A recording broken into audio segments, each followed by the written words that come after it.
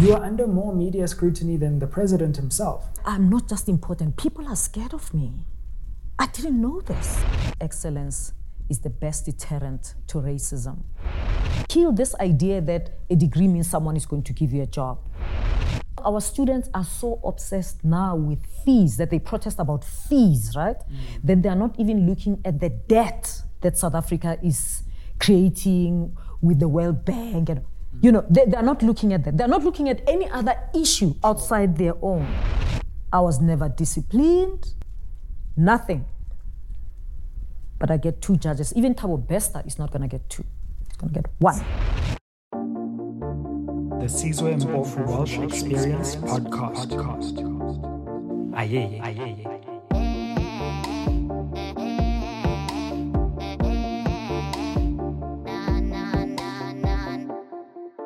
Spread the fire. Welcome back to SMWX. And in today's episode, we have maybe the most explosive episode yet.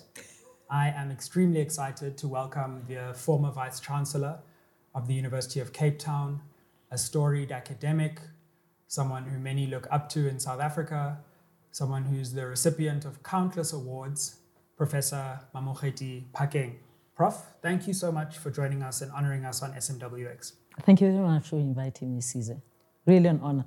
You say most explosive. I watched one of your interviews with Advocate Skakani. Yes. I don't think we can do better than that. It's a hard act to follow, but I suspect if there's one interview that But I have to start. Please just don't call me a journalistic buffoon. Then we're fine. Okay, let's get it right. I didn't call JJ journalistic buffoon. I was told that he is. And so I shouldn't take him seriously. Now, don't press my buttons because exactly my point. Yeah. If you press my buttons too much, I might just end up telling you what they said about you. So let's just leave it there. This is going to be a good Let's one. just leave it there. Okay, yeah. Can we end here? Exactly. Don't start a fight. Don't start a fight because I know how to fight. Don't. So I realize. No, Prof, thank you so much for joining us. I know you don't just speak to anyone. I know this is a particularly sensitive time in your life because of all that's happened in UCT. Yeah. And for you to grace the platform at this moment is much appreciated. Can we start at UCT, our shared university? Yeah. I wanted to say thank you for inviting me and really to say I agreed because of your history with the university. I mean, you I don't know if you were the first black SRC president, but you're one of the SRC presidents that I had wanted to invite at some stage. Of course, I've been in panels where you interviewed for scholarships, but I really agreed because of our shared identity with UCT, sort of our relationship with UCT. Absolutely. We share history at that university. Yeah. Yours more illustrious than mine. But I was looking on as things were happening at UCT. Yeah. And let me start here with the media tenor of this thing, because one of the things that certainly struck me is that there seemed to be a coordinated campaign, News 24, Daily Maverick, that went beyond just having problems with your actual stewardship of the university and seemed to be personal. So Adrian Basson, the editor of News 24, tweets when the acting VC takes over, no fashion and dancing at UCT now that when Rome is burning, referring to you. And I know you clapped back, but how did you feel about the personal nature of some of the attacks, is all that they can be called, on you? Yeah, I mean, look, I think News 24 and the Maverick have been on my case since the beginning. I don't think they just came in. I think you've got to look at who's been driving that narrative and also how, okay? And maybe let me put this one aside first and say, by the way, there's actually nothing wrong in being beautiful, fashionable, knowing how to dance, absolutely, and being a brilliant vice chancellor. And let me, because it's always important to get things out of the way. I've been criticized of many things, but not incompetence. And throughout my tenure of 5 years as a VC, I've either gotten top performance, exceeding performance, and even been paid performance bonuses. We can talk later about the tangibles of what we achieved under my leadership. And of course, being at this place, I mean, you've tried so hard to beat UCT to rankings and you haven't been able to under my leadership. You won before my leadership, but since my leadership, Vets hasn't been able, sadly, because this is home. But here's the thing, I mean, the media attacks were well coordinated because there is absolutely no way that this, contestation was going to be won. And let me just say by the other side, without the media. I mean, and you have to look at other stories. You have to look at what's happening with Meghan Markle.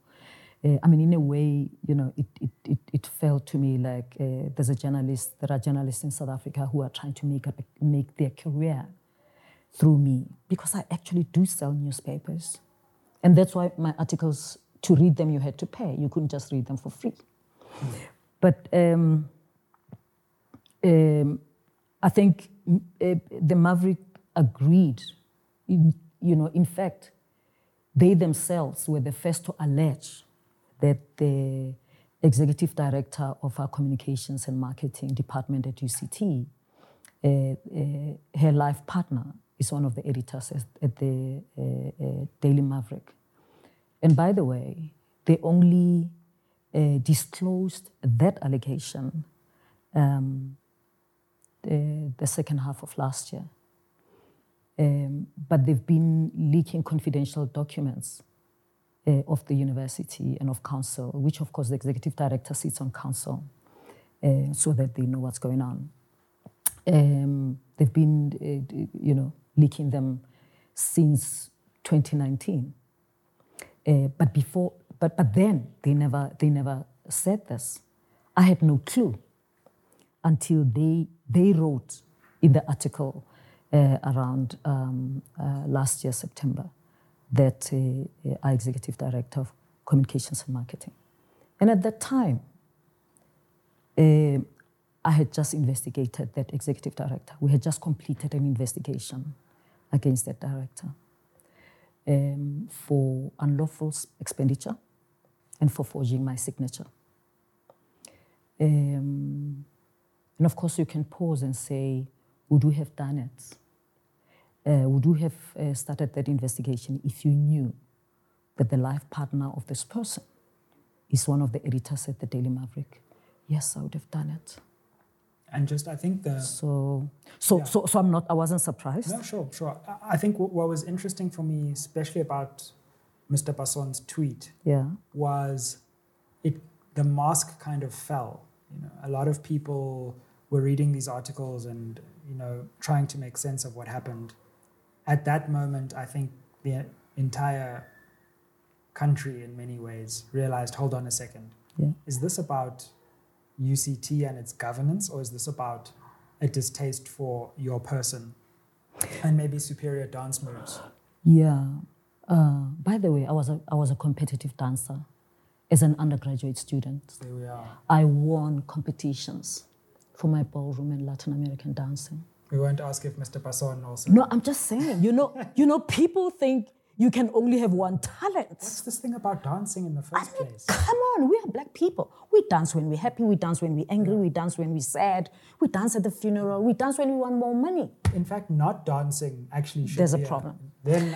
Please. So this dance issue we must put aside because I won trophies for dancing. So it's not an effort. I don't take the whole day to dance or to learn a dance move. Even at 57, I'll catch it very quickly. Sure. Okay, now, and I'm going to keep putting Basson's thing on the side. The mask falling, Caesar. Here's the thing. I mean, the mask fell at that time. But, I was surprised. Why so late? The mask should have fallen before because Mr. Basson had been lying before. I mean, one of the biggest lies, blatant lies on Twitter that Mr. Basson put out was that they opened a space with the young guy who wrote with him, I forget his name. And they were talking about my picture whilst I was elsewhere on the continent with a rifle, who, of course, stupid people thought it was an AK-47, as if holding an AK-47 somewhere on the continent is a crime. And they said I wrote on my Twitter that this is for my haters. They are on the space and they're talking about this, that I'm threatening people, and I put out this picture and said, this is for my haters. And I'm like, wow, didn't anybody see that tweet? I just wrote somewhere in Africa. Because of course, I was somewhere in Africa. And in fact, it's about time that South Africans know how other people elsewhere in the continent live. And how some of us, when we go to the continent and relate with family, how we live. There's nothing. No, I couldn't understand. There's nothing. Yeah. So to assume that to put in for my haters. I mean, what are you trying to say? Again, you're creating a story out of nothing, and to to assume that simply because I'm carrying a rifle, not even pointing at anyone, is to threaten people. It's really to create a story out of nothing, right? So of course, Mr. Basson, by the way, went way beyond what Daily Maverick did. Here's the other thing that the public might not be aware of. I mean, in News 24, I mean, there are many meetings of council that I had to recuse myself from. Right. Because they were discussing issues that have to do with me. Sure. But I knew that either a few hours after the meeting or the morning of the meeting, after the meeting, I'll get the minutes from Mr. Basson, from News 24. We all knew. In fact, it's a joke that goes on email that someone sends and says, have you seen the minutes this morning of yesterday's council meeting? And no one held accountable for really leaking these sensitive university documents. Well, no one's held accountable because it couldn't be me leaking, not documents. It's not even documents. Sizwe. It was as if Mr. Basson was in the meeting. Remember that the meetings are online? It was as if he was in the meeting because no minutes have been published yet. No, at UCT we do a desk from the chair of council. None of that has been published yet. So in fact, nobody knows what went down at Especially council. members of the university, alumni. Members of the university don't. They get it from Mr. Basson. We got it from Mr. Basson until I stepped down. He stopped. So and you talk and you say to me, you are investigating governance and it has got to do with me. Well, you've got a bigger problem here of governance. In fact, the council, you, the graduates of the university, should be challenging the council of the university, should have been challenging them already to say, what's happening with governance? We are not getting any news. We are getting them from News 24. Some of the things haven't been declared. Some of the things are in my agreement with the university. I'm not allowed to talk about them, but Basson has told people already. You can always talk about them here. No, I can't. No one's watching. Let me tell you, unlike some DVCs who sign non-disclosure agreements and go on to talk about them, I'm an adult and I understand. I understand what's a non-disclosure agreement. So I will not talk about what's in my agreement. No, fair enough, Prof. Yeah. I think, and I do. But I will question. I will say Basson talked about it. No, sure. And nobody's challenging that. At least one thing, Basson contemplated talking about the financial benefits of my agreement, which are not correct, of course, but it's there. So I want to, and there are some questions I want to ask you about the wider UCT situation. Sure. But firstly, I think it's important just to hear from you because I think your side of the story was never appropriately told, and we were given a very one-sided narrative, which was confusing. Maybe some of us got confused by the one-sided narrative. But I also just want to set aside the non-issues. Dancing and fashion, that's a good thing. The rifle thing, whatever you may think about it, what, are you going to fire someone because they took a picture? Like, Exactly. that's ridiculous. So it felt to me at some point in that whole process, and it's interesting you say that it just turned off, because now it just switched off. Yeah. You are under more media scrutiny than the president himself. Of course. Like the Pala Pala thing was happening. But we were being told, don't worry about like this issue of national security importance.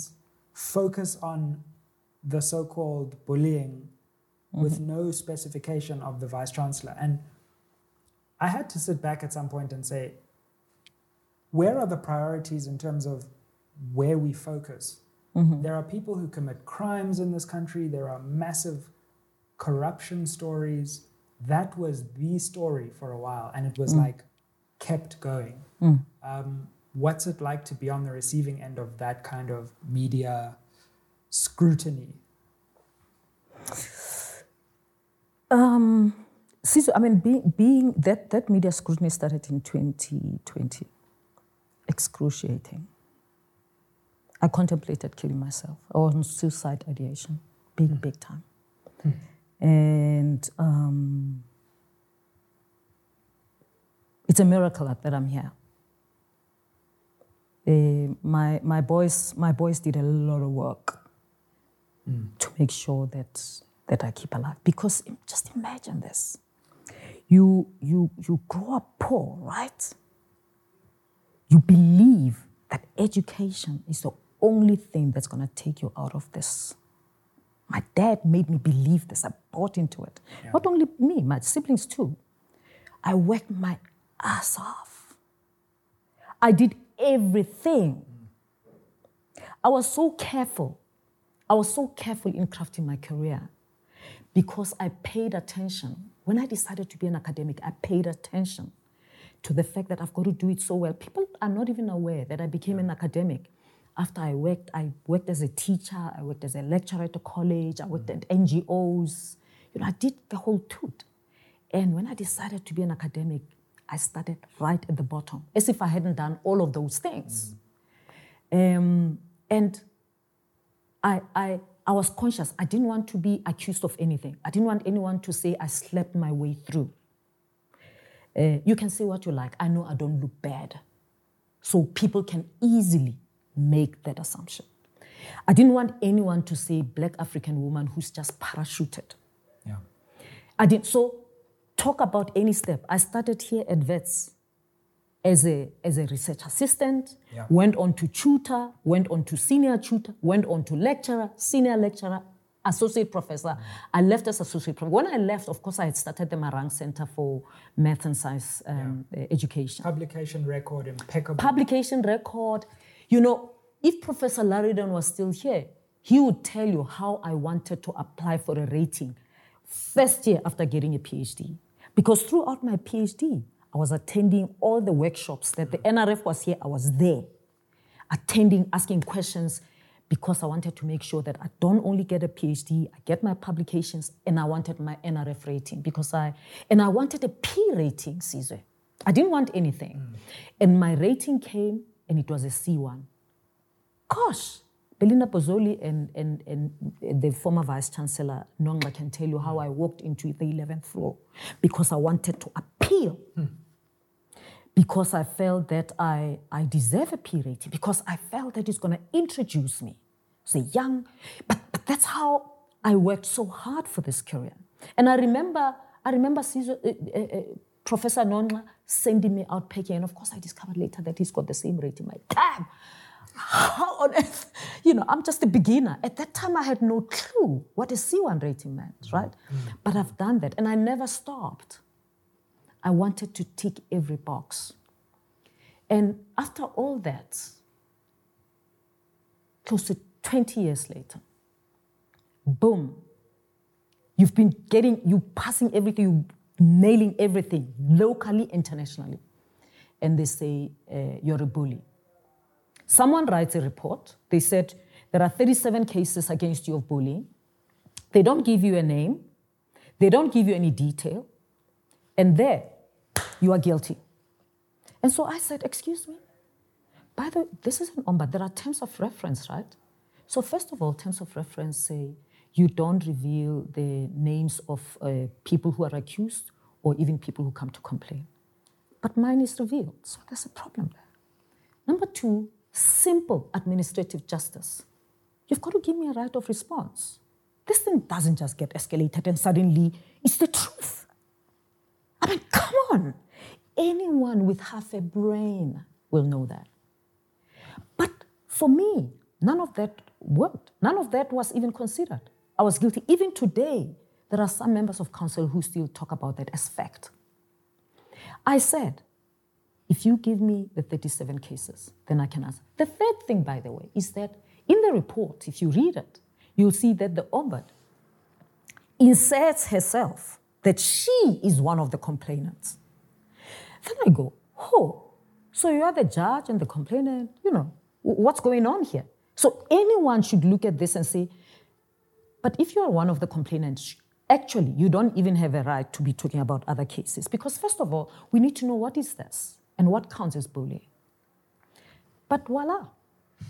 And for me, that's, and it was as if, and the reason why I say I almost took my life is because it was like I was in the middle of the street with the whole world watching, and someone was taking off my clothes, and I was standing there naked. And it was like the end. I mean, I was like, damn, where am I going to go from here? I mean, that's how bad it was. I mean, I was like, all that I have worked for. And it wasn't the accusation that's the problem. It's just how the council was taking up the accusation. Not the whole council, of course. Some members of council, the dominants, that for me, that unfairness, just that lack of justice, let me tell you, even the worst criminal, his side of the story is important. They don't just get sent to jail. But me, someone who's never committed any misconduct, any crime, you get someone who doesn't even have a law degree, who just decides, who doesn't give us, it's faceless people, he's just 37, he could say 48 tomorrow, gets believed, and I'm guilty is the end of my career. So what I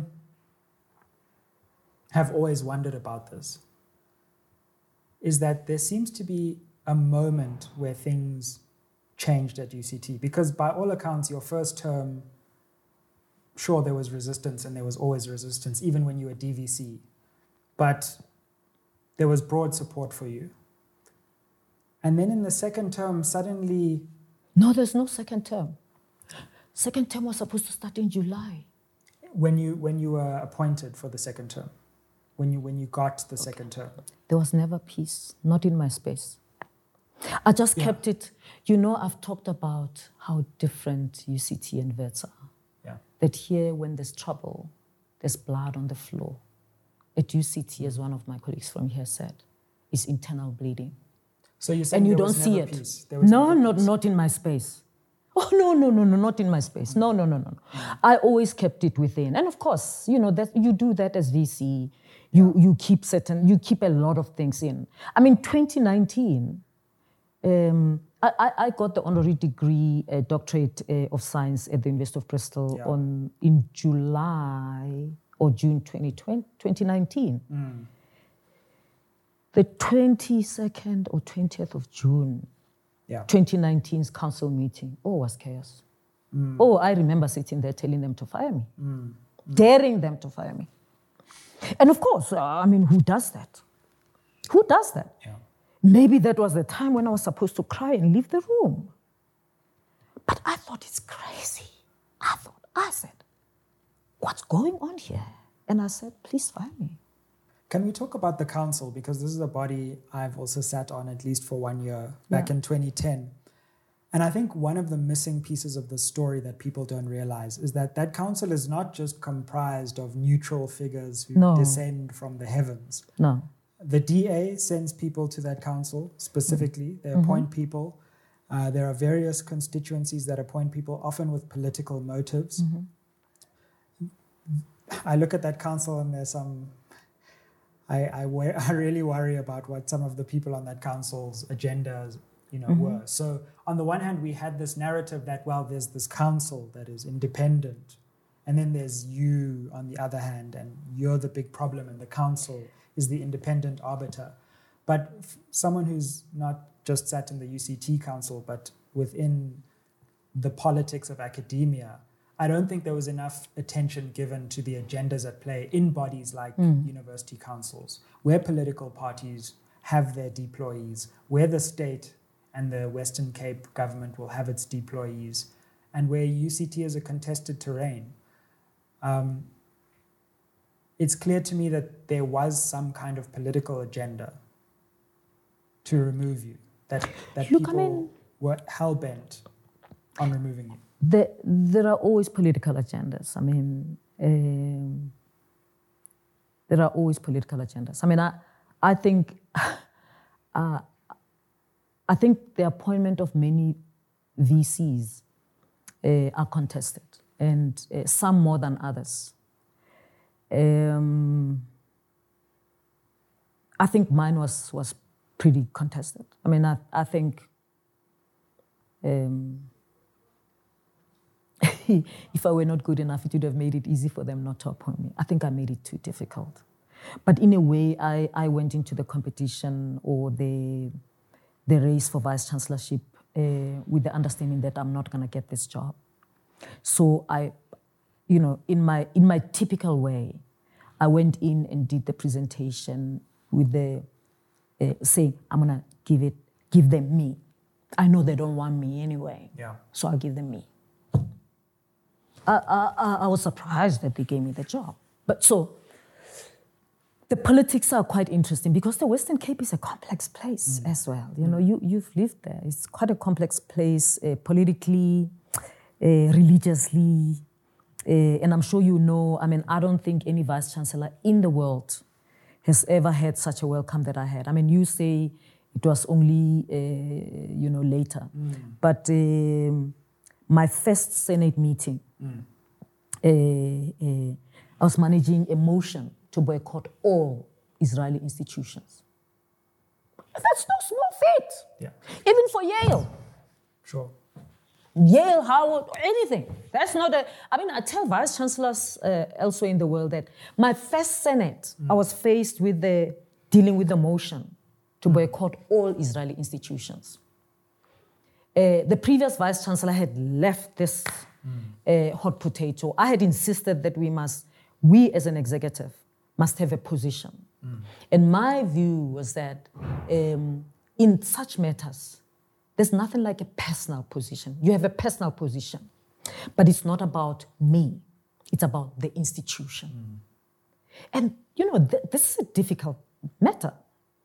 And so we had an executive position. I insisted that we do that because I knew if we don't, this is going to go bad. And I'm glad that I did. So we wrote it and we all signed. And then the motion is there. I of course, had to write to members of Senate to come to Senate because during my predecessor's time, people were not coming to Senate. Senate was non-quorate. So you can imagine my first meeting of Senate as Vice Chancellor, I wrote to all of them. I can pull out the letter. And I reminded them of the importance of Senate and why they should be there. And at that meeting, that motion did not pass. Right. And note, that motion is brought to Senate by the Academic Freedoms Committee. Now, my second meeting of Senate, they bring another motion that says for the university to boycott all Israeli institutions on occupied Palestinian territories. Well, you can count them. There's debate about some or not. But in my view, that's semantics. At the end of the day, is the boycott. And then, of course, that motion passed. The position of the executive stayed as it was. Right. And I chaired that. And of course, when that motion was passed, the news hit the world. And people think when news like that hit the world, you get a call from Israel. No, you don't. You get calls from the US and Germany and, Israel doesn't play that way. And so that's what, and then from there, then starts many other, everyone is looking. Then council meeting comes. Council, of course, has to make the final decision. The chair of council manages this discussion. The council doesn't make a decision. Council asks me, what's my advice? I say to them, as chair of Senate, I would advise that you go on with what the executive has decided. The executive had decided not to support the boycott. Yeah. Precisely for academic freedom, but to not limit, possibilities and opportunities of anyone. People can relate with whoever they want to, coming from the university. So we don't decide for people. But of course, just doing that angered a lot of people. Is that my personal position? No, it's not my personal position. I've got my personal position about Palestine. No, sure. But this is an institutional thing. So from that moment... I made a certain group in council angry, and maybe in the university and maybe in Cape Town. But there was a group that was always against me. I mean, there was a group that didn't want me. I mean, there's a group that politically. Yeah. But this other group that comes with their political agenda now joins that because now they're saying, and of course, one of them said, no, we are not going. We are actually going to join these white people and we are going to drag you out of this university. Can I ask on that? Because when I look at both the Ombudsman report and then the Lise Lang, former Deputy Vice-Chancellor situation, there are basically two ways you can look at it. Either there is something to this and there were a whole bunch of people who felt that they were bullied or whatever, treated wrongly, or there was an agenda to push you out of the university and to use these as a smokescreen for the deeper need to remove you, whatever means. Find whatever thing can be rustled up and blow it out of proportion. Who was behind this agenda? That's what I have not... I don't know, but I'm not sure whether you've read these documents. I mean, if you're reading the Ombudsman report for 2019, did you read the 2016 one, the 2015 one? What do they say? They do talk about bullying. Why are you not worried? Where was I? Not even there. Sure. That was before your time. Yeah, and I'm saying... And to be honest, I haven't read every Ombudsman report that UCT's produced. Yeah, you only read this one. Well, first of all, even the format of it, even the terms of it, this is problematic. How can someone write something like this as a report? But was there nothing to those complaints? And if there was nothing, then who was behind? Okay, let's get to that. Yeah. You know, how do I know whether there was nothing? I don't know. All I can tell you is that I found that university in tatters. And if you, Sizwe, wasn't aware, then I don't know where you have been. When I got to that university, there had been roads must fall. In fact, my predecessor's farewell function on campus was disrupted. It never happened. It was upheaval. It never happened. I was taking over in July. The farewell was in June. Until then, there was shutdown after shutdown after shutdown. The university had fallen off the rankings and so on. I came in July. I introduced different ways of engaging. We never had shutdowns. We had protests, never shutdowns like we had before. Yeah. But it's because I wanted to introduce a particular discipline and focus. Not to kill activism. Activism is important, but to introduce a particular discipline. And that meant that you don't just hold students accountable. You hold academics accountable and you hold professional admin staff accountable. You hold the registrar accountable. Everyone must be held accountable, as it should be. And so I thought, could it be that actually staff have never been held accountable? Maybe since 2015, there was so much going on that everyone focused on students. And so for the first time, people are held accountable. They see it as bullying. I don't know, I kept wondering. And I thought, when I tried to find out and I saw someone in their resignation saying, I accused them of leaking documents, I thought, oh, come on. If you are the custodian of university documents and they leak, no doubt, I'm going to hold you accountable. Don't you ever make a mistake there. I will do it again and again. You can call him bullying as you like. I will ask you, what have you done? If you have done nothing, I will say to you, why? If you tell me, I would say, if you don't do anything, it means you're complicit. Sizwe, I will say that to anyone I like or don't like. So there was never because that's what it is. So what I'm saying to you is that what people might have interpreted as bullying is holding people accountable.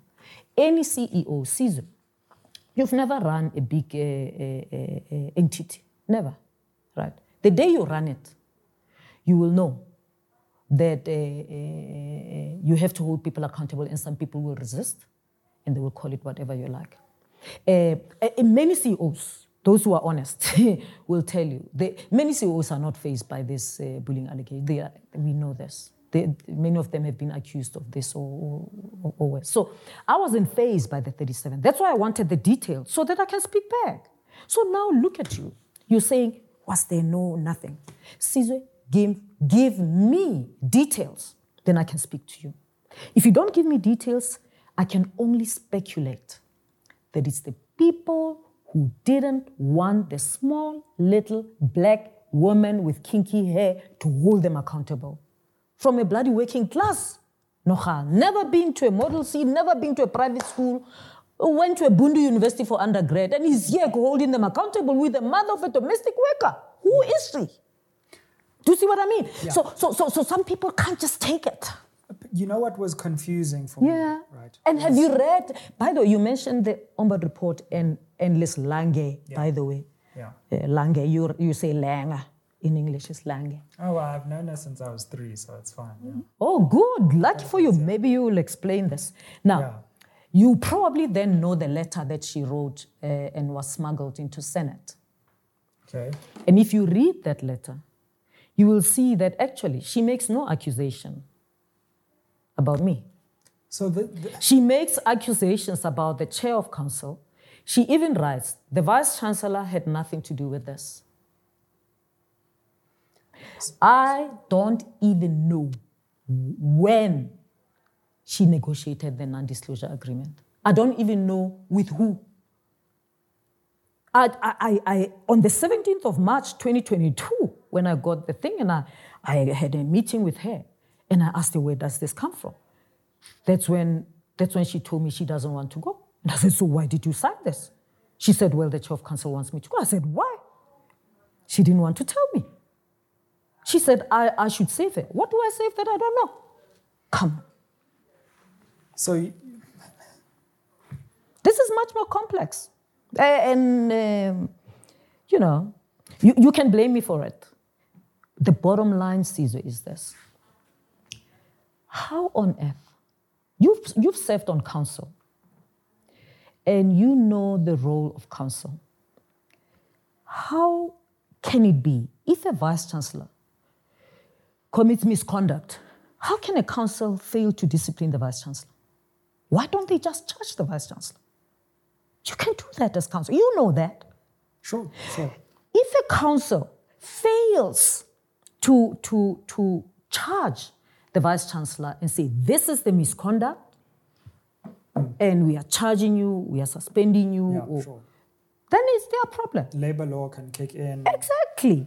Now, if they just say, there's governance, dysfunction, there's mismanagement, say what is mismanagement, because you have the power to correct it, or to fire people for it. What is interesting to me is we talk about dysfunction. Yeah. And what But dysfunction? but when students are not protesting, that's not dysfunction. So universities are in this upheaval with student protest. And we don't say, oh, it's a dysfunctional university. We blame the students. Yeah. But suddenly dysfunction only became when people started leaving UCT. I think that the last one on this question. Oh, no, that you are also misguided, Caesar. Let me just ask you this question. People leaving UCT, people left UCT 2016, 2017. Let me ask you the question. I haven't even got to the question yet. Yeah. Because some people did leave UCT. Yeah, a lot. In your tenure. And yes, under Dr. Price they left, and under Dr. Rampele they probably also as they should. They left. But the decision to leave is quite a big decision. It's quite a drastic decision for anyone's career. Well. So when someone says, look, I came here and I want to leave, that does create a sense of, wait, hold on a second. That's a big step they're taking. Maybe there's something there that really was actually perturbing them. And people, we just didn't know what was happening. And maybe that's our fault. We didn't reach out to you enough. We didn't look enough. We didn't read enough. But when you see, whoa, someone's now actually leaving, it got one to think, actually, but hold on a second. Is there something behind the scenes in terms of the way people are being treated that maybe has crossed, if not a labor law line, an ethical line? Yeah. Was there anything like that you remember? Who are the people? Did you read? You got that from the Daily Maverick. The Daily Maverick said to you, there's an exodus. And what we did, we actually gave them data.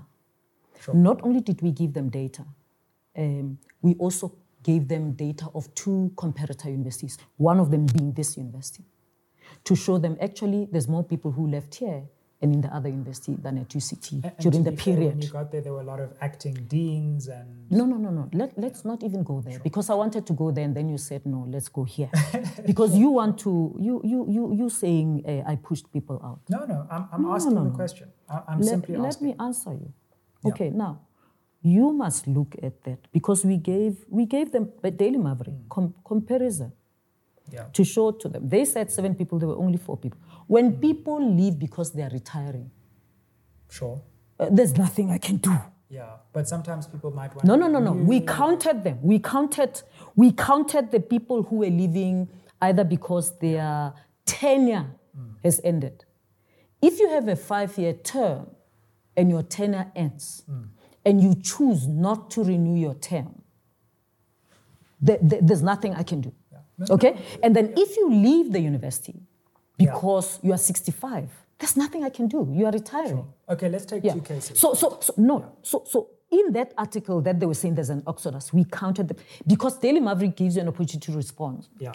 You've got to look at that response. And we compared with vets in another university that I shall not mention, and showing that there's actually have been more movements, resignations in those 2 universities than at UCT in comparison. Now, you must come explicitly to me. Say the things, because there's, I will explain. Give me the 2 names. Give me the 2 names. And again, I don't read. No, go ahead. That might not be come from Daily Maverick. I mean, you know these people since you were 3. So, I mean, you might be able to give us more academia, information. The academic world, everyone knows everyone. Not really. Not when you don't have the cultural capital. Well, maybe that's true. Yeah. If you are in the privilege and power space, of course. Yeah, well, but if you're not, no. Well, I'm sure you know a lot of people by now. Not since 3. So, and my children don't know them since 3 either. Well, I know you, or my mom also knows you for a long time. But since your mom, I was teaching already. When your mom knew me, I was already over 25. True. Can you see? Because that's what poverty does. You come here, you're already mature. You know, and because you don't have the cultural capital, you don't even introduce your sons. My son was already alive, but I never got my son to meet your mom because I didn't have the cultural capital that this works with connections. You learn late. That's what I'm talking about, you know, that those of us who come from poverty and we work our butt off to get there, we don't go by connection. every little thing that you get. Certain things I'm learning now, it's too late. My children are graduates already. Sure. They are not going to benefit. So at 3 years old, they were not meeting professors and the Langs of this world. No. So, to give me the two people, Royston, yeah. So Royston was the registrar. Yeah. And Lise yeah. Langer was the DVC. Yeah. So let's take those two cases. Obviously, there are many resignations at many universities and all of that, but these are quite close. So I know that the DVC Langer, her term was coming to an end, but there was a question of whether she would renew the term. Yeah. And then Royston was the registrar, obviously a very central university person. Yeah. He'd been there for donkey's years. He was even there in my time. That's when but only started as a registrar. Yeah, sure. But he'd been there for a long time at UCT. Yeah. So when... let me also challenge... Cases. I want to challenge this thing. You know, there's something about when people want institutions to transform, but they still prize this thing that having been there over a long time is a benefit.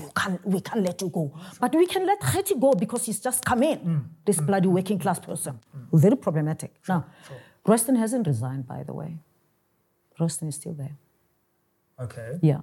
So the registrar, and by the way, you are the one who brought the names, right? So the registrar wrote a letter of resignation. It wasn't resignation, it was to ask for early retirement.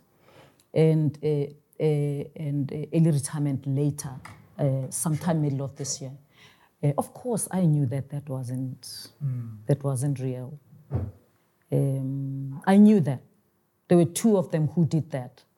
Yeah. And of course, those two people said they are leaving because of me. Okay? Because I'm accusing him of being, of leaking documents. Yeah, sure. Sizwe, you serve on council. You've been talking about leaking documents. Who's the custodian of documents of the University of Council? No, sure. It's the registrar. Okay. I hope you invite them here one day and ask them. I'd love to. Because if someone feels that I shouldn't ask them when they are responsible, and if I ask them, then they resign. And then I must answer. Sizwe, come on. Sure. Come on. Okay. No, I hear you there. And then you talking about Lise Langer. Lise Langer's departure had nothing to do with me. Did I have an exciting, wonderful, very whatever? No, I will not ever feel comfortable working with any executive who throws F's and S's in the meeting or in rooms just at random and people laugh. And I can tell you that I remember that this thing used to irritate me and I talk. You can't just say F-U-C-K, and S-H-I-T, just in meetings, And people laugh, people think it's not a joke. You are changing the culture of my meeting. You can do it under your vice-chancellor who you worked with in another university because that vice-chancellor does the same. Here, I'm the vice-chancellor. We don't work that way. Then you insist. You keep doing it. And then in a meeting, people laugh, and I'm the only black person in the meeting, and I stop them, and I say to them, let's just imagine what just happened was done by a black person. Let's pause for a moment and think about how you would have reacted. Would you have laughed? Or would you have felt disrespected and offended? And I let it sink a bit. And of course, I didn't expect them to be excited, happy with me, because I know how white supremacy works. Who am I? And of course, that could be called bullying as well. That could be called humiliating a colleague. Sure. Okay? So these are the kinds of things that... I don't know. I mean, as I speculate, because if I talk with you separately and say, Sizwe man, I don't like these things that you do in meetings, whatever, please, And then you say, we're now with your Christianity, blah, blah. No, it's not Christianity. It's culture of my meetings. I don't want this. I know how these things can pan out, so please. And you keep doing it. You leave me no other chance but to teach everyone else in the room that, and it's sort of like a workshop, like pause. Let's just assume what just happened was done by a black person. How do you have reacted? And I said to them, I am definitely sure that black person would have been suspended in 3 hours. Definitely, they would have been, and I dare. That's why black people won't do something like that. Black people, they won't do. Black people, we know very well what not to do. What not to do. Yesterday I was wearing a T-shirt, Ufu Dark. Even if I went with this T-shirt to UCT, people will think it's offensive. It's a big statement. This one, yes. My hair was a big statement. People were asking me, what's up with my afro? No, Prof. So how much more saying words like those? Sure. So what I'm saying is that even taking a picture with something can get you on the wrong side of the media narrative. Of course. So what I'm saying to you is that that could have been called bullying. Now, Liz Lang, your 3-year-old aunt, your aunt when you were 3-year-old. You're just dealing with me. I have to deal with you, Sizwe, because you had to insert that. I didn't ask you. You had to insert that. So I've got to rub it in because I've got to rub it in. I've got to rub it in. Oh, I'm so gonna rub it in. Of course. But no, I'm not done. I'm not done, my darling. I'm not done. Okay. So I got a non-disclosure agreement that she has chosen to step down. And in the non-disclosure agreement, it's written that it's out of her own volition. It's a personal matter. She had signed already, and it's sent to me by HR. I then decided, no, I'm not going to sign. The document said she's leaving the end of March. It's the 17th of March. I called and I'm like, what's going on? She told me, no.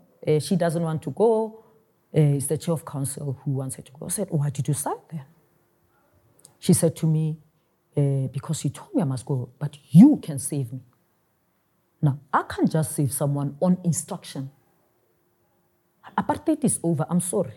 I'm a full South African. I'm not naturalized or whatever. I was born here. This is the only country I have.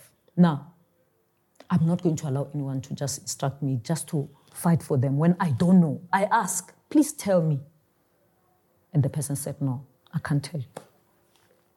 I have to tell you, Sizwe, by the way, that I did hear from the chair of council what happened. Okay. But I won't say it here because it will look like I'm incriminating the chair of council. But the chair of council told me what happened when they were on the 3rd of January. I was on holiday in Nigeria. They went for dinner and something went down and whatever they talked about had nothing to do with me. What they got there, I had nothing to do with it. Okay? I heard about it later. So I then said, well, you signed.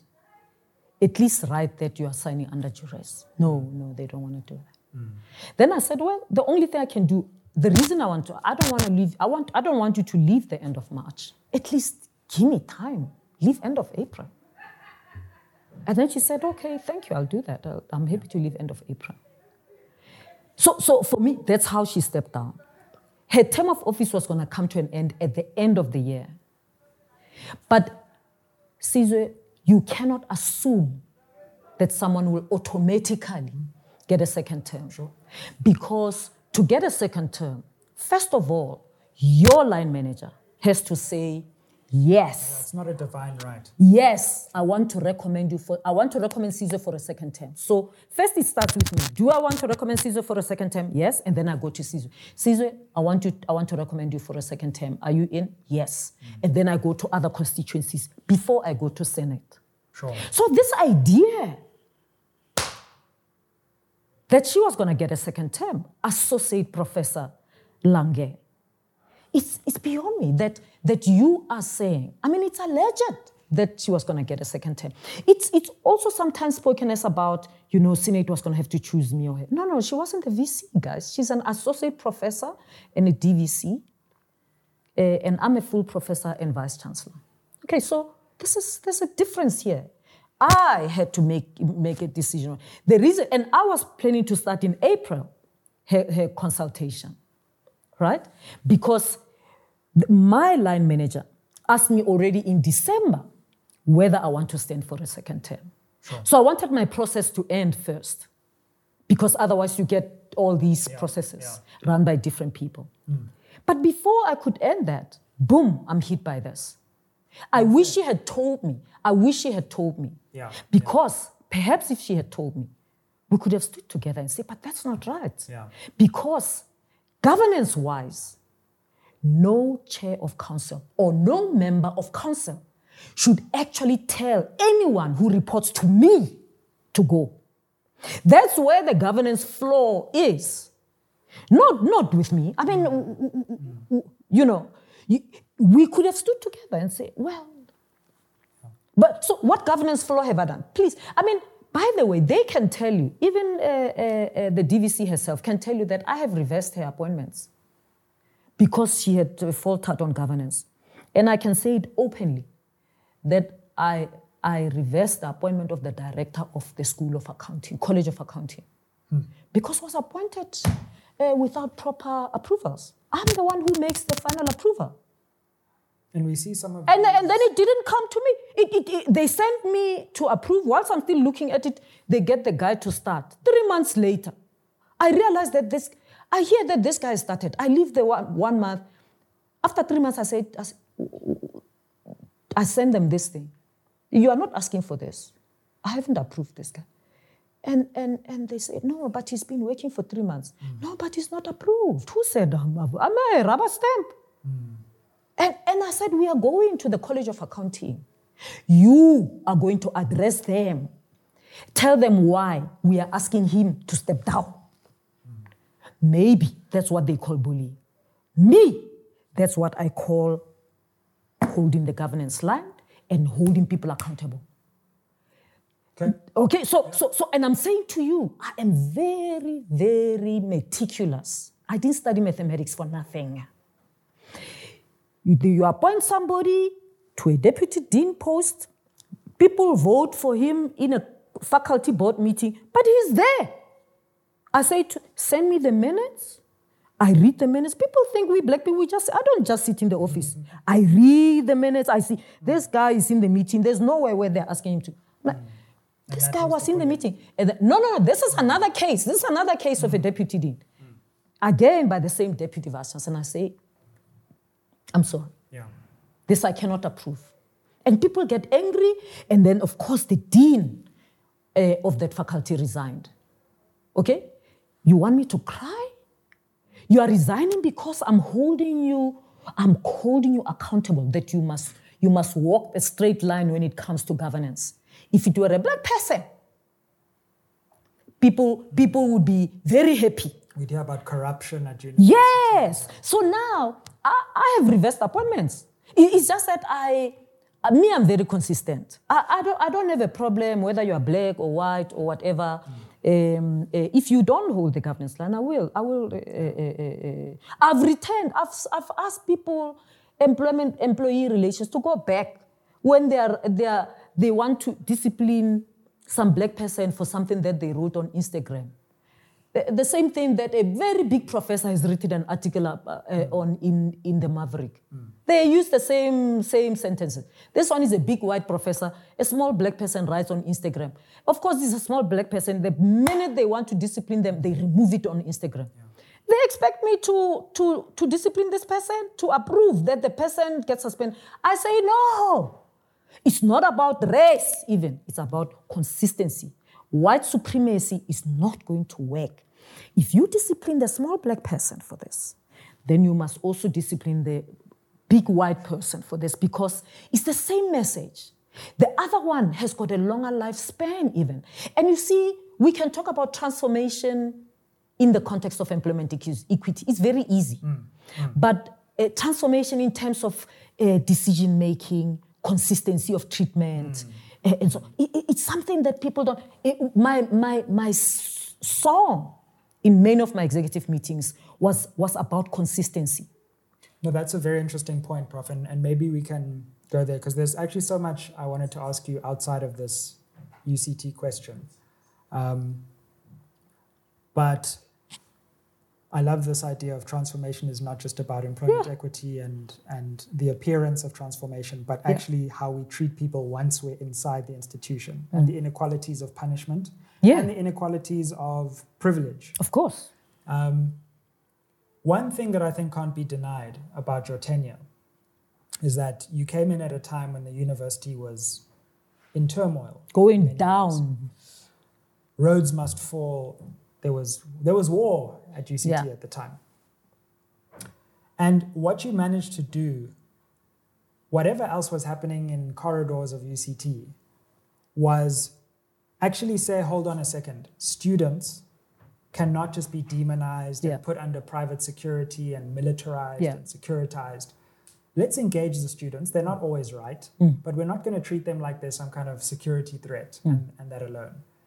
And I think it's fair to say in your time that the climate on campus changed from a war zone to one of engagement. Well, it went back 3 days after I've left. As soon as you left, Gosh, it was it's amazing. Clearly, but hey, no one was dancing. And so, Prof, as we come out of the UCT and your tenure there and departure there, just one double standard that I think we can just focus on, because I also really want to ask you about higher education more widely and the crisis of student protest and funding in South Africa. But we see at different universities, depending clearly on, is it the race of the vice-chancellor, the gender of the vice-chancellor, that suddenly there are no governance crises. It's a misstep if you breach or have appeared to breach governance bounds. We see at Stellenbosch now there's some questions being asked of the vice-chancellor there, but there's no big media furor, there's no crisis at Stellenbosch. It's just, maybe there were some mistakes. I'm sure we haven't figured out the details. Once we figure out the details, all will be fine. I mean, it's also interesting how you talk about it. No, I'm saying as if this is what people seem to be saying. I hear you. But I'm just thinking that there's someone out there who says, what's happening at Stellenbosch? Well, what's happening? Yeah. The vice-chancellor has squeezed in his relatives, not one. So far, it's like 2, but we don't know. Maybe it's more. But there's no crisis, there's no mismanagement, and nobody's asking. I mean, for me, there would be such a furor with a picture of me with a rifle. Yeah, sure. It's in another country on holiday. Do we know if the Vice-Chancellor of Stellenbosch can dance? We don't know. We don't know, Yeah. But for some reason that's... I mean, I often thought if I went to the beach and wore a bikini, I mean, I'm sure I was going to be disciplined as to why do I show such chaos. It would have been chaos. And yeah, but there are double standards because, again, I mean, the bottom line is that if you are a black leader, you'll be under scrutiny. Yeah. And if you are a black African woman leader, you'll be even under more scrutiny. Absolutely. And if you're a black African woman leader with views, then it's even worse. You're not only going to be under scrutiny, we're going to drag you out because you are disrupting the status quo. So it's not like all the black vice chancellors are harassed. No, they're not. They've got to remember that every time these things happen, when there's any attack on a black leader, it is not always white people who do it. They who openly do it. They do it through black people. Sure. Sometimes they can, because it's about power and how you manipulate this. But of course, the Stellenbosch issue is a fascinating one. And mark my words, I don't think anything is going to happen. So I look at... And the very loud-mouthed people who are at Stellenbosch, who write opinion pieces and books about leadership in universities, corruption, and are not even talking about this. And I'm confident. Actually, I am so confident that I have done my job so well when it comes to governance that there are many instances where I actually disagreed with the chair of council. And then it's bullying. Disagreed. I disagreed vehemently with the chair of council and said to her, I even have written it down on email to say to her, this is not consistent with governance. And of course, she can say, I don't understand the terms and conditions and so on and so forth. No, for me, governance is very clear. So it's, many vice chancellors will get away with it. Yeah. If you are willing to play the game, if you are willing to be an instrument to enable the establishment to keep the status quo, you will be protected. Look, I would have had a beautiful and wonderful vice chancellorship if I had agreed to be the vice chancellor who smiles and cut ribbons. And of course, I still can't forget this when my predecessor at his farewell, I was already appointed, of course I was there, and my predecessor says, that they are happy about the appointment of the new vice chancellor, and they said they are going to be, they are a very appropriate face of the university. Had I agreed to be the face, just to be the face of the university, as my predecessor had put it, I would have had a peaceful, nice tenure. And I think that's what people want. I don't work that way. I'm honest to the job that I'm called to do. Council loved it. My line managers gave me performance bonuses. Nobody ever said I was incompetent. In fact, I saved the university so much money because I'm lean and mean, coming from the township and poverty. No driver, no cook, no living maid. I flew economy everywhere unless it's the other people inviting me. If you invite me from outside, you buy business. If it's a university, no, nothing. And most of the trips that I went on, UCT never paid because I have an international name. So I used those invitations to do UCT work. So UCT never paid. But I never flew business. I mean, it was quite funny when we go to meetings on the continent as vice chancellors in this country. The vice chancellor of the leading university will go to the potato class. Everyone stays in the business class. But I don't need business class to make me important. I'm important. And this experience at UCT has actually made me realize, I'm not just important. People are scared of me. I didn't know this. Because I thought, how on earth does council get 3 judges, and 2 other people to investigate me? It's beyond me. How? When they can just discipline me, charge me, discipline. I was never charged. I was never disciplined. Nothing. But I get 2 judges. Even Thabo Bester is not going to get 2. He's going to get 1. Some people involved in state capture have never seen 1. Exactly. Yeah. Exactly. Yeah. Exactly. So white supremacy is very big, not only in this country, in this world. And I just think, I think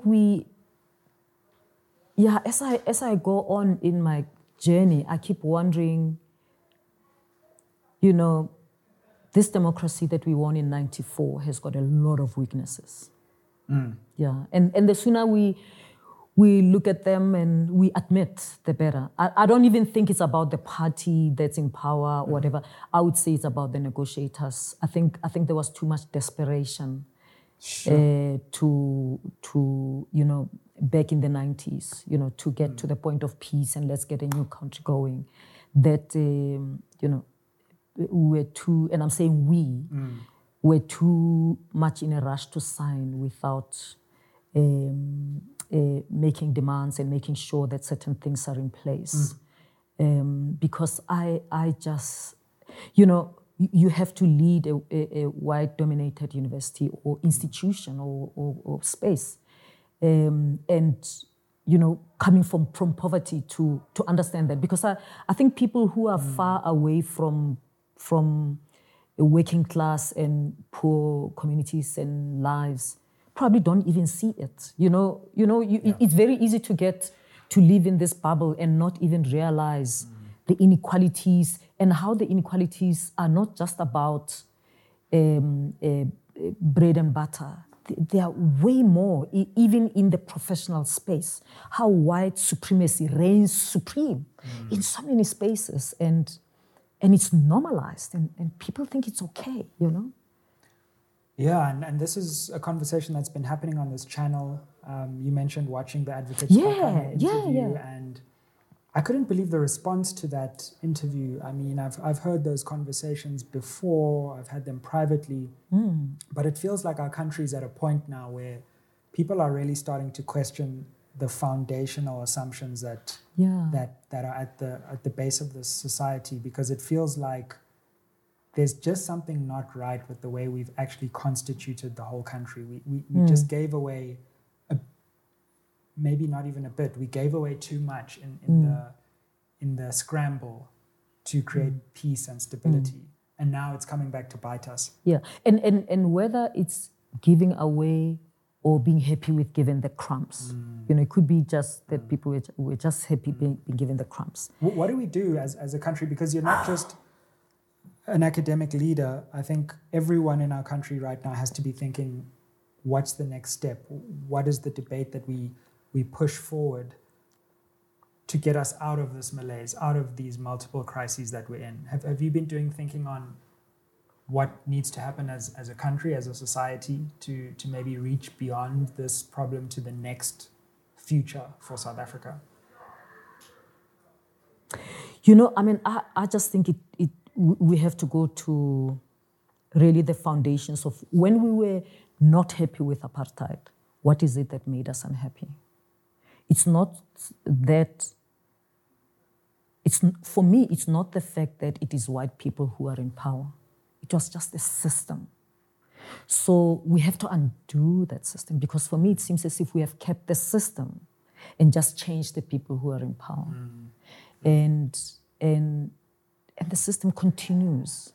Sort of the people who are in political positions, let me put it that way, because they're actually not in power in many ways. I mean, in many ways not in power, I have to say, because I mean, even as things were happening at UCT, I kept thinking, I mean, I wrote to the minister, there was, it was as if And nothing? No, nothing, so, but so I think we've got to go to the system. It's the fight against apartheid is just the way the system works, that how people, just on the basis of their race, are put at a particular level. And that still remains. I mean, in the spatial planning, you look, I mean, Cape Town is quite an interesting space. Stellenbosch is, and to think that continues today, even under our government. I mean, it's very easy to hang on to just corruption and whatever, and those things are important. Sure. But it's just even just in the thinking, even I don't know. So the Skakane interview for me was very interesting, and of course he's a lawyer, he's an advocate, so he went for the Constitution, and maybe I don't know whether that's the way to go, but for me it seems like I wish we could go back. I felt sad, it felt going through the past 6 years at UCT was very sad to me, for me to see, because I thought, there was a time, especially when I was at Wits, I mean, I spent 12 years here as an academic, and I used to have a slogan on my signature that says, "Excellence is the best deterrent to racism." And I think it was a quote these are words that were said by Jesse Jackson. And I remember having a huge debate with one of my friends who passed on, Pat Dooms. And I didn't get it then. And I got it late, because for a long time I thought if I excel, if I do everything, racism will not get me. No kind of discrimination. And I realized actually it doesn't matter. Actually, your excellence may be the very problem. And for me, in my case, that's I felt like if I were incompetent and I played the game and I just smiled and whatever, I would have been safe, Caesar. My problem is pursuing excellence and thinking that when you're excellent, you won't suffer all of these things. Now, and I've preached this message over and over again. I still want to say to young black people, be excellent. Still be excellent. But don't think it's going to buy you. It's not going to buy you favor with racists. Racists will be racist. White supremacists will remain that. I wish I had known that. That's so true. I have to say with this Oxford PhD, and I in some ways I thought, okay, once I get this, I mean, what are you going to say? Yeah. It made people more angry, just like you said. It's an affront to racists. For me, that's the sad. It's sad. Yeah. It's sad. Especially when you grew up poor, you actually, my dad made us believe that. We bought into it completely. And sometimes if you are incompetent, you see incompetent people getting away with it. They won't get challenged because they will not, they won't hold people accountable. They won't, whatever, they will just rub things. They will put things under the table. They will, they will be happy to throw this black person under the bus and just cut the ribbon, smile, and if you're not willing to do that, then there's a problem. So there's something fundamentally wrong, in my view, with our democracy that does that. I mean, I actually even feel more wanted and more accepted in other countries outside South Africa. I mean, isn't that a shame? And those countries, some of them are not, they haven't had apartheid, they have black people. Black people are not in the majority. But it's in spaces where people feel that, diversity matters. Inclusivity. It's like in this country, even in some spaces, in institutions that are led by black people, someone like me is a problem. There's just such hostility. There's hostility. Why? Because white people don't want her. She's a problem. She mustn't be there. And then you get to other spaces. I mean, I'm no longer vice chancellor. And there are bodies that I belong to that, still say, please come. It's a meeting of vice chancellors. Please come, even if you're not. We need your voice. We need that. And I'm like, but I can't. Can I get your insights on higher education itself? Because we speak about misgovernance, and before we broke, there's this crisis that just keeps repeating itself. At the beginning of the year and around fees time, students are protesting. You managed to solve that, resolve that, create a much calmer climate on campus, a much more engaging climate of equals between students and management. And I think that's to your credit. And I look at so many vice chancellors, past and present, who turn student protest for often legitimate reasons. Maybe student demands aren't always perfect, but there's something at the base of that. Turn this into a security problem, militarize the campus, private security, and demonize students, and rinse and repeat every single year.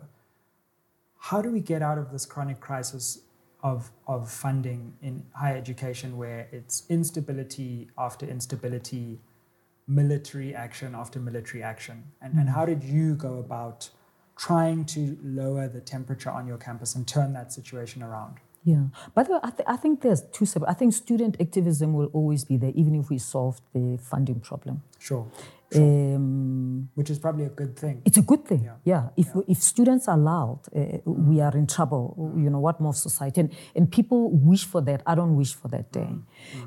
What I did at UCT is that when I took office, we introduced a meeting with the SRC every month, an hour meeting with an agenda that's crafted by the SRC. Why and is that sometimes so hard for other... And so, look, it wasn't easy for some of my executives. Sure, I bet. Because I insisted that all members of the executive have to be there. Only the registrar did not attend. Wow. But all of them have to be there. And it wasn't easy, but they must be there. And we must answer. And what that does, it creates a space where we can hear the students and their issues before they become a crisis. Absolutely. And they can get angry with us. And some of the things, I mean, look, you know, we talk about students may be wrong, whatever. Management can be wrong too. We have blind spots. We are just as human as everybody, you know. So I have found that some of those meetings actually showed us there are things that we managed to solve before they become a crisis. Wow. If we didn't have that, we would have had a much bigger crisis, you know? And so that happens every month. And then I, as VC, had a meeting with the SG and the president of the SRC. Interesting. Every week. Unless they cancel. I don't call all the executives, but the SG and the president are important. So there was constant communication. Constant communication. Very, very good. Yeah. And I think that's key. That's with the student leadership. But I mean, the student body is so big. I mean, you know, during Rose Must Fall, Fees Must Fall, I mean, that's when things get hot, it is also possible that the SRC can be delegitimized. You can have other groups of leaderships going on. So, and that's the reason I made sure that I interact with students in residences, in student societies, because there are, you know, there's house committees, there's head students and whatever, so that I know, I have a sense of what's brewing at res. Because if you don't know what's brewing at res, they can end up shutting down all the residences. And, you know, and that can be a problem in itself. So I think the constant engagement with students is important. I mean, the idea that students are children, what can they tell us, is very, I've heard one vice chancellor saying that. They are children, very problematic. Definitely. You have to hear them. It's a necessary voice, and they will see what you don't see. They will come with their exuberance. Sometimes their expectations are unrealistic, but that's okay. They are young people. Sure. We were like that as young people. In terms of funding, I mean, university education is very expensive. You know, Caesar, I didn't earn little money, but I found it hectic, man, because you have other things to do. You know, so. It requires sacrifice, it requires a lot of things. Ideally, public higher education should be free. Frankly speaking, I mean, of course, the country has to plan for it and all of that. You can't just be taken by surprise. But a country like ours, we had all the time to do that. 94, you know, with everything that's in the Freedom Charter and all the conversations in the ANC, how can we be caught by surprise? Absolutely. We shouldn't have been caught by surprise. We should have planned for it from that time. And right? it's also an investment. It's an investment. Oh, and this is Caesar, the thing you're people so right. don't get their heads around. You're so right. That will pay for itself in the economy in multiple ways. It's an investment. In fact, it's much more costly not to provide higher education. True. So if you provide quality higher education for free, you might find that in the long run, it is cheaper and it generates more income for, you know, it actually enlivens our economy. So I mean, you know, at some stage we've got to talk about this because at the moment, NSFAS takes care of the poor working class, 350,000 below. I mean, it's as if you earn 500,000 rands imagine 2 kids. Yeah. With 500,000 per annum joint family income, it's impossible. Yeah. It's impossible with the rates and everything as it is, price of food. So frankly speaking, I think we are slowly but surely creating a situation that's untenable in this country in our higher education. It's gonna be a head-on collision very soon. With young people. So I wish we get that right. And then I said activism is separate. I mean, you know, when I say we need students seeing the ills in our society, pointing them out, whether they affect them or us, or, our students are so obsessed now with fees that they protest about fees, right? That they are not even looking at the debt that South Africa is creating with the World Bank. And, they're not looking at that. They're not looking at any other issue outside their own, right? And it makes them look like they're selfish. But it's because this issue is so urgent. But if you solve this issue, our students will look at other issues that affect, not only their university, maybe the sector, maybe the country. At the moment, students are not even focusing on that because there's like immediate things. And I think it's sad to have that, because I would like our students at university to look beyond their own issue, to start engaging with what's happening in the world. Are we ready? Do they have a view about NATO? Do they have a view about the future of the West? Do they, what's their view? At the moment, we are not hearing our students express their views. I want to see big placards but they're not. And we can't blame them because they've got bread, and many students don't even have food. They've got to go to the food bank to get something. And so in a way, we've got to solve this problem for our own good. It will, if public higher education is free and there's multiple programs, we'll probably have more students. And kill this idea that a degree means someone is going to give you a job. A degree gives you an opportunity to learn how to learn how to create new things, and so on and so forth. And so that our young people know that you get this degree, you do things with it. You don't expect, nobody owes you something now that you have a degree. But we've created in such a way that parents spend the money because after that, your child is going to get, it's almost like we're going to pay you back. And I just think we've got to change the mindset, and maybe it's what we need, because we're not going. I don't think we're doing very. It's actually scary when I think about what could happen in the next 10 years. I mean, we have to see what happens in 2024, but 10 years. I mean, July 2022 showed us what, just gave us a glimpse, just a little bit, just a little bit. It can get worse than that, and I think it will. Prof, can you give us any insight into where to from here for you? I'm sure various institutions are after your insights globally and locally. I know some have already tried to find that out from you. No, I mean, I initially I wanted to, you can talk about this. First, let me say I'm taking a break now. I'm on sabbatical. I've got a writing project. I'm sure you know that I was on sabbatical last year. Yes. And I came back when Senate of the 30th of September went south.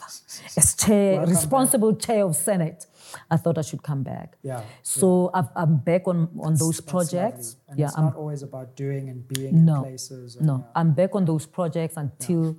I'm going to do that until the end of the year. I'm getting approaches. There's people who are talking to me internationally. And of course, I do have an invitation, a standing invitation to be visiting professor, overseas at the University of Ottawa. And I'll take it up when I have time. But I have corporates who are asking me to do things for them here and there. There are other universities on the continent and elsewhere in the world who are talking to me, I'm not in a rush for anything. Sure. Thanks to UCT for making sure that I'm taken care of. The bank balance is healthy. I don't know. Some say. I don't know. Say. Well, that's what Adrian says, but I don't know. That's what allegedly. SMWX needs some cameras and things. So we'll talk. And so does my uncle need a wheelchair. He lives in an RDP house, So let's sort that one out first. Then we'll come to you, Well, after we paid a few fees of a few students, Can you see the list is long? I mean, you come very, especially after you told me about 3-year-old Caesar. Oh, now we go back to 3-year-old. I thought we were done with 3-year-old. I'm 57, Caesar. We don't get done with these things too quickly, No. Hey. But this it's actually on that note, like, we deserve that. And final double standard thing. Like, Yeah. and then, so of course you should be paid the duration of your contract. And it gets called a golden handshake. No, I don't know if stuff. they did. I don't know, Caesar. I don't, and I'm not going to be. Sorry. Yeah. Not going to be discussing I don't know what my we're talking. agreement. Yeah, anyway, but yeah. Anyway, very, very. I tried. Thank you so much for joining us. Thanks, Caesar. We really appreciate your time and your candor with us.